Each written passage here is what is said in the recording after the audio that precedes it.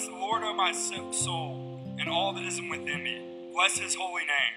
Bless the Lord, O my soul, and forget not all his benefits. Who forgives all your iniquities? Who heals your diseases? Who redeems your life from the pit? Who crowns you with steadfast love and with mercy? Who satisfies you with good, so that your youth is renewed like the eagles? The Lord works righteousness and justice for all the oppressed. He made known his ways to Moses, his acts to the people of Israel. The Lord is merciful and gracious, slow to anger, and abounding with steadfast love. He will not always chide, nor will he keep his anger forever. He does not deal with us according to our sins, nor repay us according to our iniquities. For as high as the heavens are above the earth, so great is his steadfast love towards those who fear him. As far as the east is from the west, so far does he remove our transgressions from us. So is the word. Tonight we're actually talking about the mercy of God that Will read about from Psalm 103. As we're 2 weeks into this new little mini-series on what God is like, his character, his attributes. Do you remember that we said last week that human beings were made principally to know this God? That's what he made you for. And he's an extroverted God in the sense of he's a God who is inclined towards people, towards his image bearers. He wants to be known. He's a talkative God. He's not one who hides, but he's one who reveals and introduces. And when he introduces himself to us and when he tells us who he is and what he's like, he says that he's merciful. And we've experienced him to be that way as well. So we're going to look at this psalm, and three things we're going to zero in on. The first is that propaganda drives paranoia, and you might not see that in the passage, but we'll see where it is in there in just a second. The second, that paranoia drives us from God. And the third is that mercy draws us back. Let me pray. Father, last week you had us in Isaiah 6, and we heard the angels say of you, holy, holy, holy is the Lord God Almighty. Heaven and earth are full of your glory. And then tonight we hear David sing about you, that you're merciful. And those two things don't seem to hold together in our heads very well. You're terrifying in your holiness, and you're approachable and tender in your mercy. Paul even calls you the Father of mercies, the God of all comfort. Father, by your Spirit, by your kindness, help bring your holiness and your mercy together in our minds and in our hearts and even before our eyes. Show us Jesus again, that our confidence might soar and our security in you might bring us peace again. We ask this in your name. Amen. Well, according to a public poll that was released last week,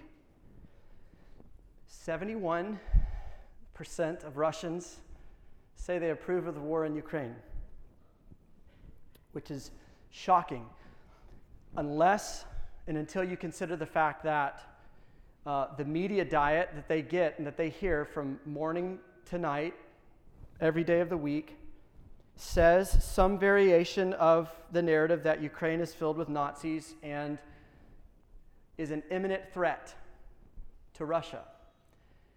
So if you had a friend in Russia and you said, what are y'all doing? This is outrageous. They would say, well, we're not attacking Ukraine. We're attacking the enemies in Ukraine to save Ukraine from them and to save Russia from them. And we would hear that as what it is, propaganda. It's not true.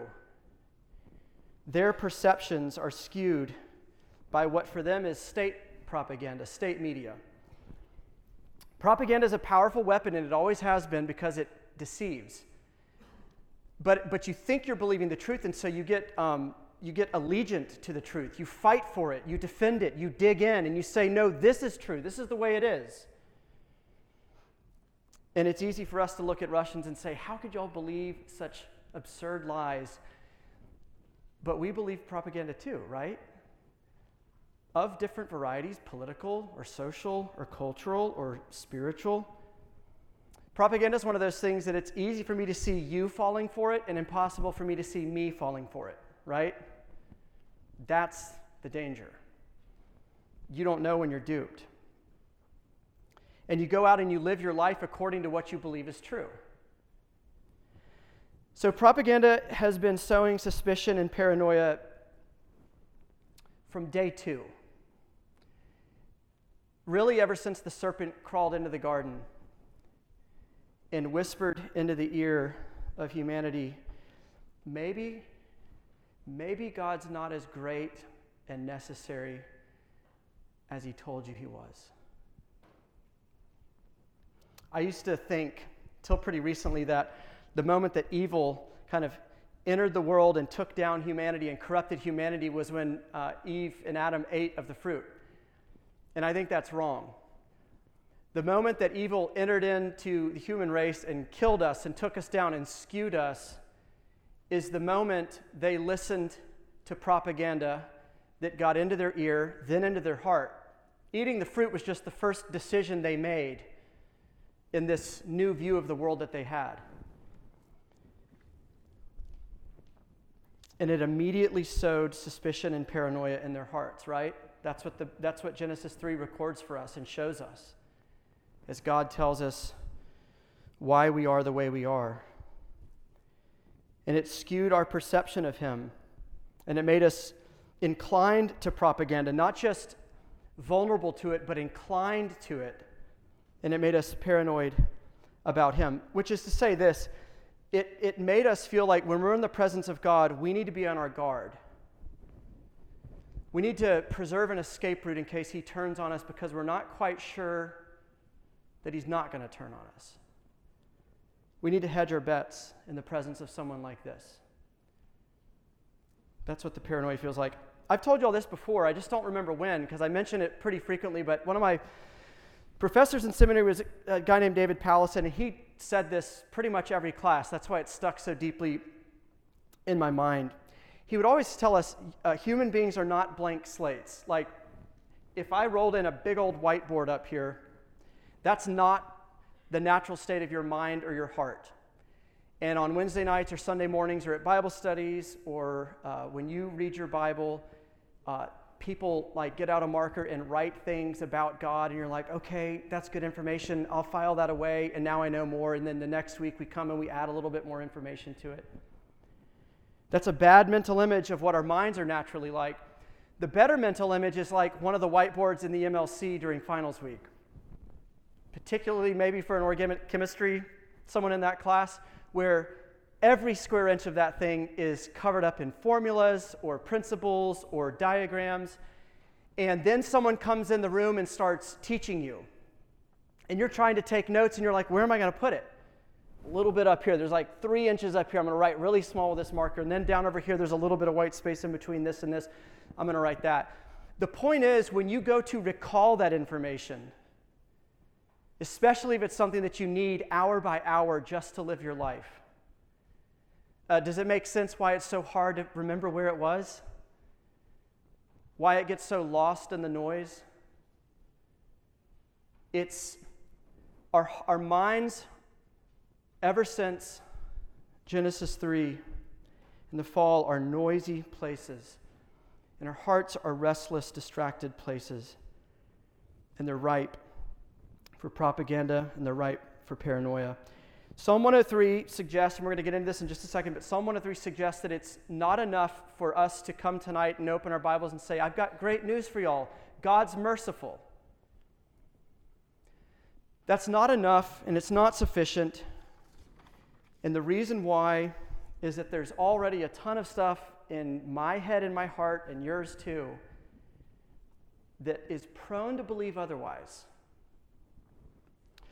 I was thinking earlier today, when you think about how the Word of God or how the Bible approaches you, you might think that it's like a hang glider kind of peacefully moving through the air, and it lands on this big wide open field and kind of unpacks its stuff and, gives you its fruit and its insights. No, the Word of God, the Bible was only written for fallen, broken people.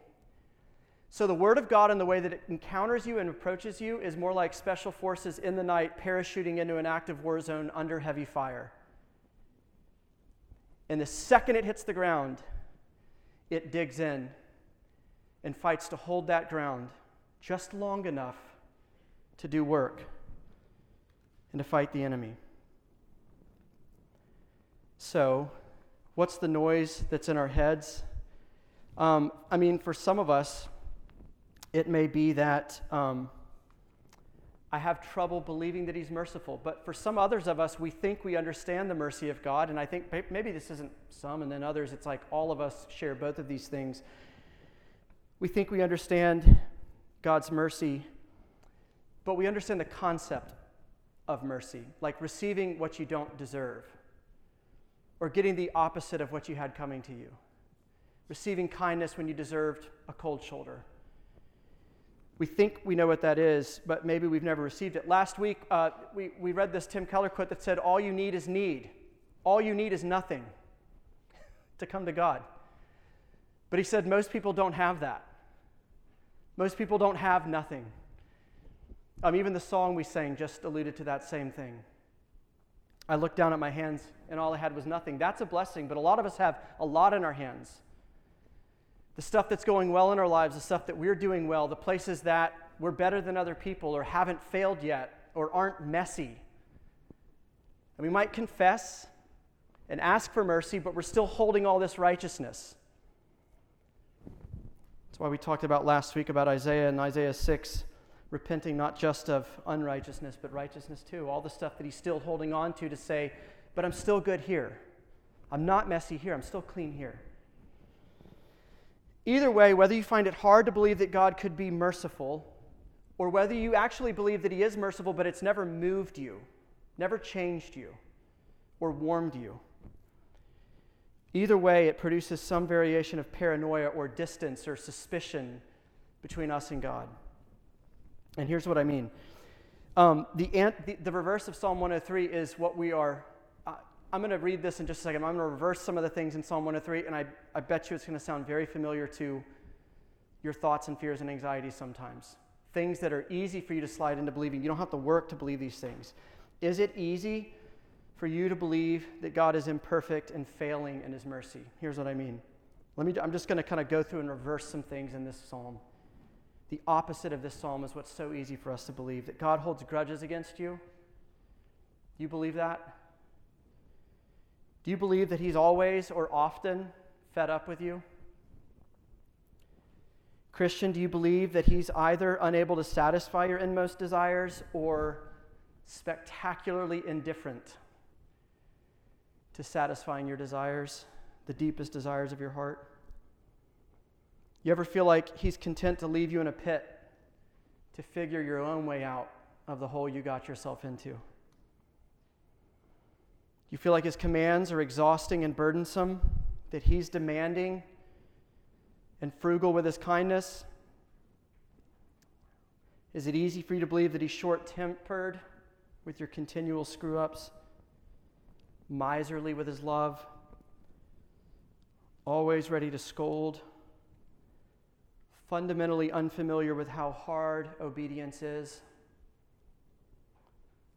Like a cell phone battery, his mercy wears down with heavy usage and leaves you with nothing? That's the noise that's in our hearts when we hear things like, "Let all that I am praise the Lord." Or, "Bless the Lord, O my soul, forget not his benefits. The Lord is merciful and gracious." We hear those words, and it's written in a tiny little corner with all of that other stuff I just said already on the board. And that's where the noise comes from. Elise Fitzpatrick, an author who's been around decades and decades, she said, when we fail to savor God's astonishing mercy towards us, he morphs into some satanic caricature in our minds. We'll find ourselves once again trying to earn his goodwill, make up for past miscues. We'll be afraid to try to obey because we know we're bound to fail. I don't know about you.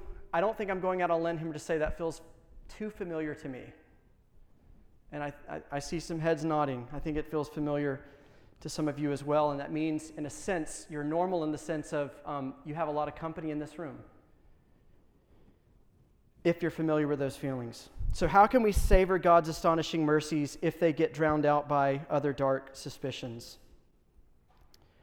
As I said, thankfully God knows that we're people who are prone to believe propaganda, people who are prone to get paranoid and suspicious and sideways with him, and he knew that the only human beings he was ever revealing himself to in Scripture were human beings who were already fallen and broken. So Psalm 103 is a song that a man familiar with failure wrote about a God that he had discovered is unfailing in his mercy. Beautifully different than David. Not prone to the same bad habits or the same limitations or the same deficits as David. And this is a man who was prone to forget that God is unfailing in his mercies. So far we've talked about that propaganda drives paranoia. It's the engine that drives it and produces it. And we've seen how paranoia drives us from God. It puts distance between us because you feel, I can't be in his presence. I shouldn't be in his presence. I got to get out of here. His mercy draws us back, overpowers our fears and our failures. If you look at David's remembrance of God's mercies towards him, you'll see his frequent mention of his need for mercy. If you look back down at the passage that you have printed out, anytime you see David rejoicing in God's mercy, that God initiated in love towards David when David had done everything to deserve the opposite. Whenever David talks about God's mercy, you'll see David talk about why he needed it in the first place. These two things go together. Verse 3, he forgives all my sins. He heals all my disease. Verse 8, the Lord is compassionate and merciful, slow to get angry, which presumes there was provocation or cause for God's anger. He's filled with unfailing love. Verse 9, he will not constantly accuse, which presumes there was reason for accusation. He will not remain angry forever, which presumes there was anger. He does not punish me for all my sins. He does not deal harshly with me as I deserve. Verse 12, he's removed my sins or our sins far from us, as far as the east is from the west. Real mercy sees real sin. And it's not real when there's not real sin. You see the correlation and the parallel? The more diminished our sense of our need for mercy, the more diminished our sense of God's mercy. And that's how it's possible to come and sing about his mercy or know about his mercy and talk about his mercy. But again, the Richter scale of our heart has never bounced a millimeter because of his mercy. Because we have a diminished sense of our need or a fear of acknowledging our need. I'm more like that than the other. It's a fear of acknowledging my need of God's mercy. But David holds these two things together in a beautiful and freeing way. God's mercy presumes and presupposes your sin. Good news presupposes bad news. This is what we saw last week. I'm not going to go back and kind of rehash what we talked about from Isaiah 6, but this is the surprising, shocking curveball that we see in that. Isaiah is before the throne of God. He's seeing the angelic host flying around God saying, holy, holy, holy. And they're shielding their eyes because it's like being a mile from the surface of the sun. He is that pure and good and righteous and clean. And Isaiah immediately says what? Does Isaiah start singing holy, holy, holy as well? He can't. The first thing that comes to his mind is, I'm a man of unclean lips. And I come from a people of unclean lips. You remember Joshua from Zechariah 3 that we went and looked at last week too.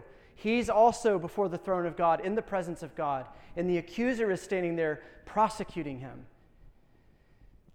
And the angel sees Joshua, the devil sees his dirty clothes, his stained garments, his unholiness. And the angel sees it too because the angel says, take off his stained clothes and give him clean garments.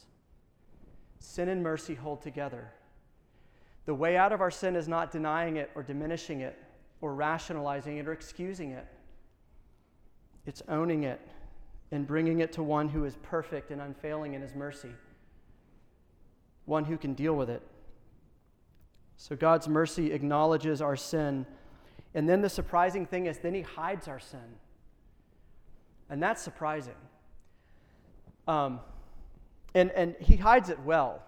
The metaphor that David uses here, we're going to talk about it in just a second when we end, but he hides it as far as east is from west, as far as the heavens are above the earth. I saw a picture one time of a mountain lion. I never knew this about them, and I have no idea how I came across this picture, but it was a picture of a mountain lion that apparently one of the things that they do is in times of food scarcity, they'll make kills if they're able, and then they'll bury them to kind of keep them for when they need to actually eat them. But they're notoriously bad at burying their prey. So the picture that I saw was a mountain lion kind of in somebody's front lawn, and it dug kind of a half-hearted hole with like antlers and 4 legs sticking out and dirt over the carcass of a deer or something. And if you come up to the mountain lion, you're like, hey, what's behind you? He's like, nothing to see here. There's nothing here. It's how we hide our sin. And God always wants to talk about it. And he's always saying, what's behind you? And it's not just to shame you and rub your face in it, because he's like, I can hide that better than you can hide that. Such a surprise of the good news of the gospel. You uncover your sin before God, and he covers it back up, but perfectly. So God sees us as we are. He diagnoses us correctly, and he's able to deal decisively with the truest you and even the worst you. This is the way to a true and deep appreciation of his mercy. I'll be brief here too, but we say in Freshman Fellowship, for those of you who've been in it, you've heard this a lot. Romans 5, the end of Romans 4, Paul's talking about God is both just and the justifier of the unjust, which is to say that the way God saves people is legal. It's by the book, meticulous and painstaking. There's a difference.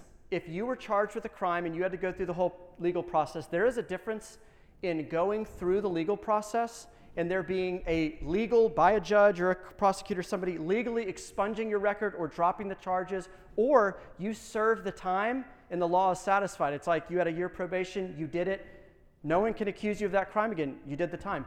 That's a big difference from you just kind of saying, well, I'm going to get out of town. I'm going to run from these charges and just hope it goes away.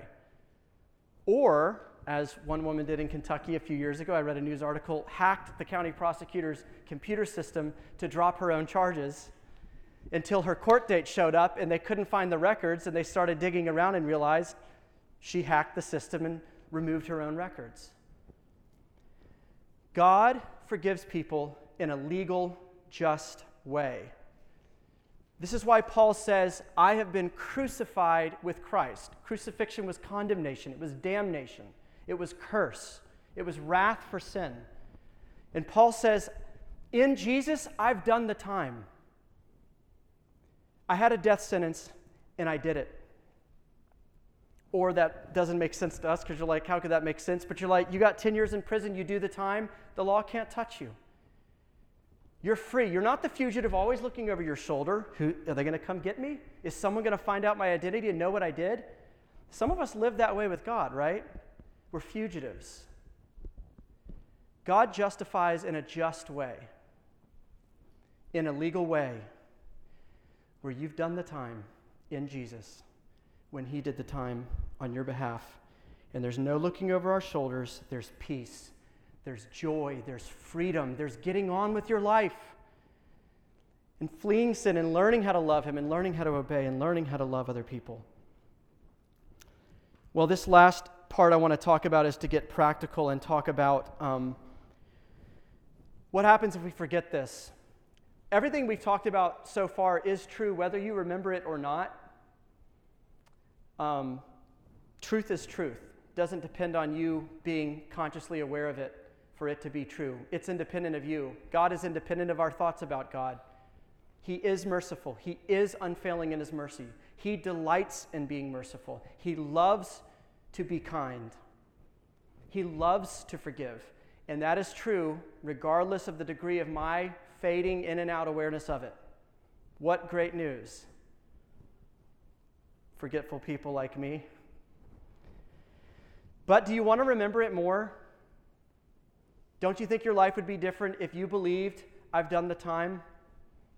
The charges have been dropped because I did the time in Jesus. I have been crucified with Christ. I've been condemned in Christ. I've been sentenced in Christ. And I've been vindicated, declared innocent in Christ.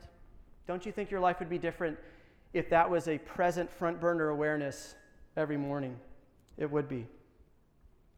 How do we move towards that? We talk to ourselves.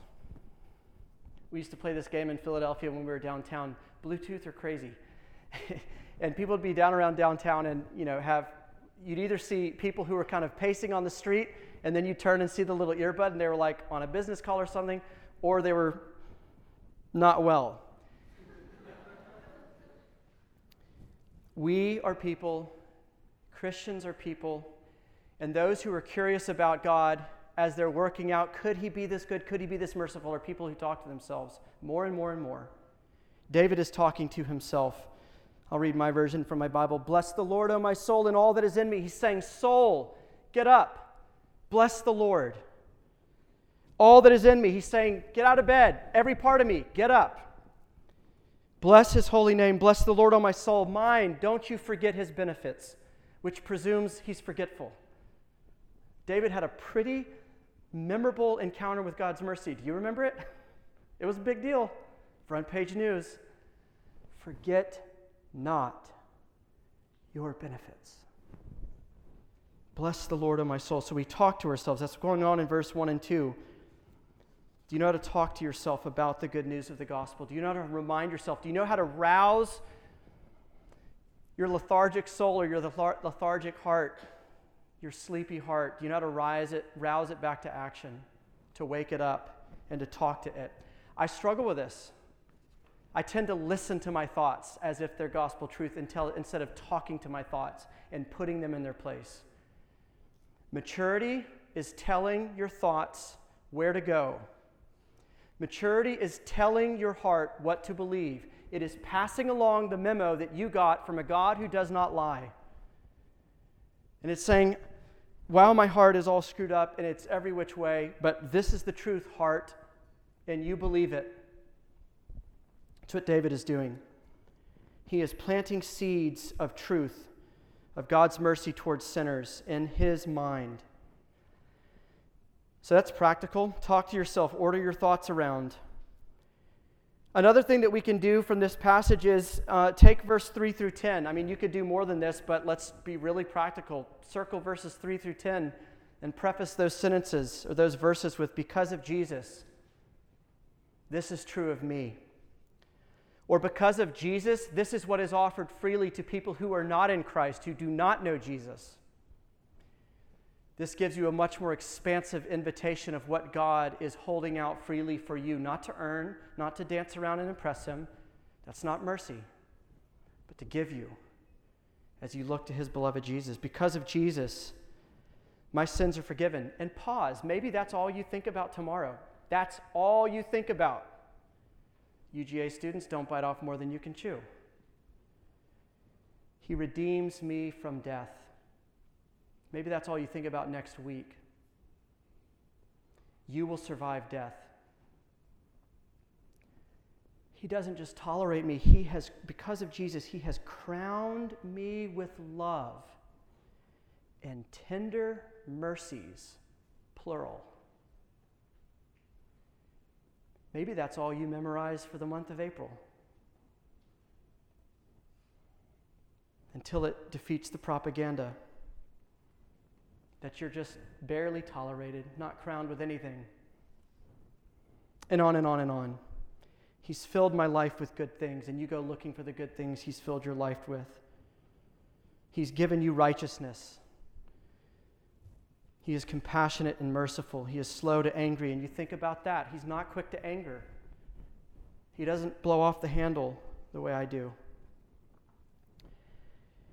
I want to conclude, lastly, by talking to people who might be a little bit more like me, and it's not just because I'm talking about me so much tonight, but I've, over my life, found it particularly difficult to believe this very thing about this very God. I remember the night, I've told y'all before, but I remember the night sitting right over there for the first time ever. I felt like I could be honest with God about who I was not. I was not who I should be. I was not who I could have been. I was who I was, and that was a problem. And I remember him giving me ears to hear the gospel and eyes to see it and a heart to love him when I realized, well, it's okay for me to be the way I am if he's the way he is. And it was the first time I was able to believe that he is merciful to sinners. And he drew me to himself, out of the paranoia, out of the propaganda, into the light. So it's to you, those people that I speak to as we end. You might believe that he's merciful, but not to you. You might say, I agree theologically that God is gracious to sinners. I believe the gospel for other people. But your sensitive soul, weak, doubting, you stand far off from God, analyzing your wayward heart, your wayward soul, or the skepticism that sticks in your mind, and you're in agony sometimes. And I want to call you in from the cold. You're sitting right outside of a banquet hall filled with food, dying of hunger. And this is a God that walks over to the door, and he opens, and he says, hey, there's food in here. And he realizes you're too weak because you haven't eaten in so long, and he carries you in. And he spoon feeds you. He says his mercy is from everlasting to everlasting in verse 17 of this psalm. And that's true even if you believe his mercy is fleeting. Listen to him argue with your propaganda. You think his mercy for you is like an old expired check that you found from a grandparent 5 years ago. The money used to be good, but it's not good today. Man, it would have been good if I had made use of that then. But now it's good for nothing. And he says, my mercy is made new every morning. You think you've outsinned his mercy with your drifting this year, and he says his mercy endures forever. You think you aren't sincere enough, consistent enough, devoted enough, passionate enough, good enough to warrant his mercy. And he says, yeah, I agree.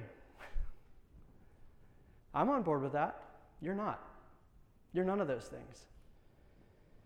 But my mercy, Ephesians 2:8, is never payment for your performance. Never reward for your sincerity, but a free gift that you didn't work for, that I love to give. You think he stares at you indifferently as you beg for mercy, and he says, but I delight in showing mercy. You think his love has or is or will fail you, and he says in this psalm, his love is unfailing. You think you deserve God's judgment and abandonment because of what you've done and left undone. And he says in Ephesians 2, you are by nature deserving of wrath, but because of my great love for you, I, who am rich in mercy, will make you alive together with Christ, even when you were dead in your transgressions. So Christians in the room, who are you listening to? Propaganda from wherever it comes from? Or this God of unfailing mercy? And my friends who are not Christians, and you know you're not, or friends who don't know where you are with the Lord, the question is the exact same to you. Who are you listening to tell you what God is like? God? Or you? Or someone else? Take him at his word. This is who he is, and this is how he loves. Let's pray. Lord Jesus, all of these things, as we said, are true only because of you and only in you, because of you. Father, your mercy is unleashed to us. Because of Jesus, your mercy changes us. Because of Jesus, your mercy embraces us. Lord, I pray that we would look in our hand and see that what we brought is nothing. And we would look at your hand and see you reaching out to pull us up near to you, drawing us back out of paranoia, out of propaganda, and into the light of your mercy. We pray this in your name, Jesus. Amen.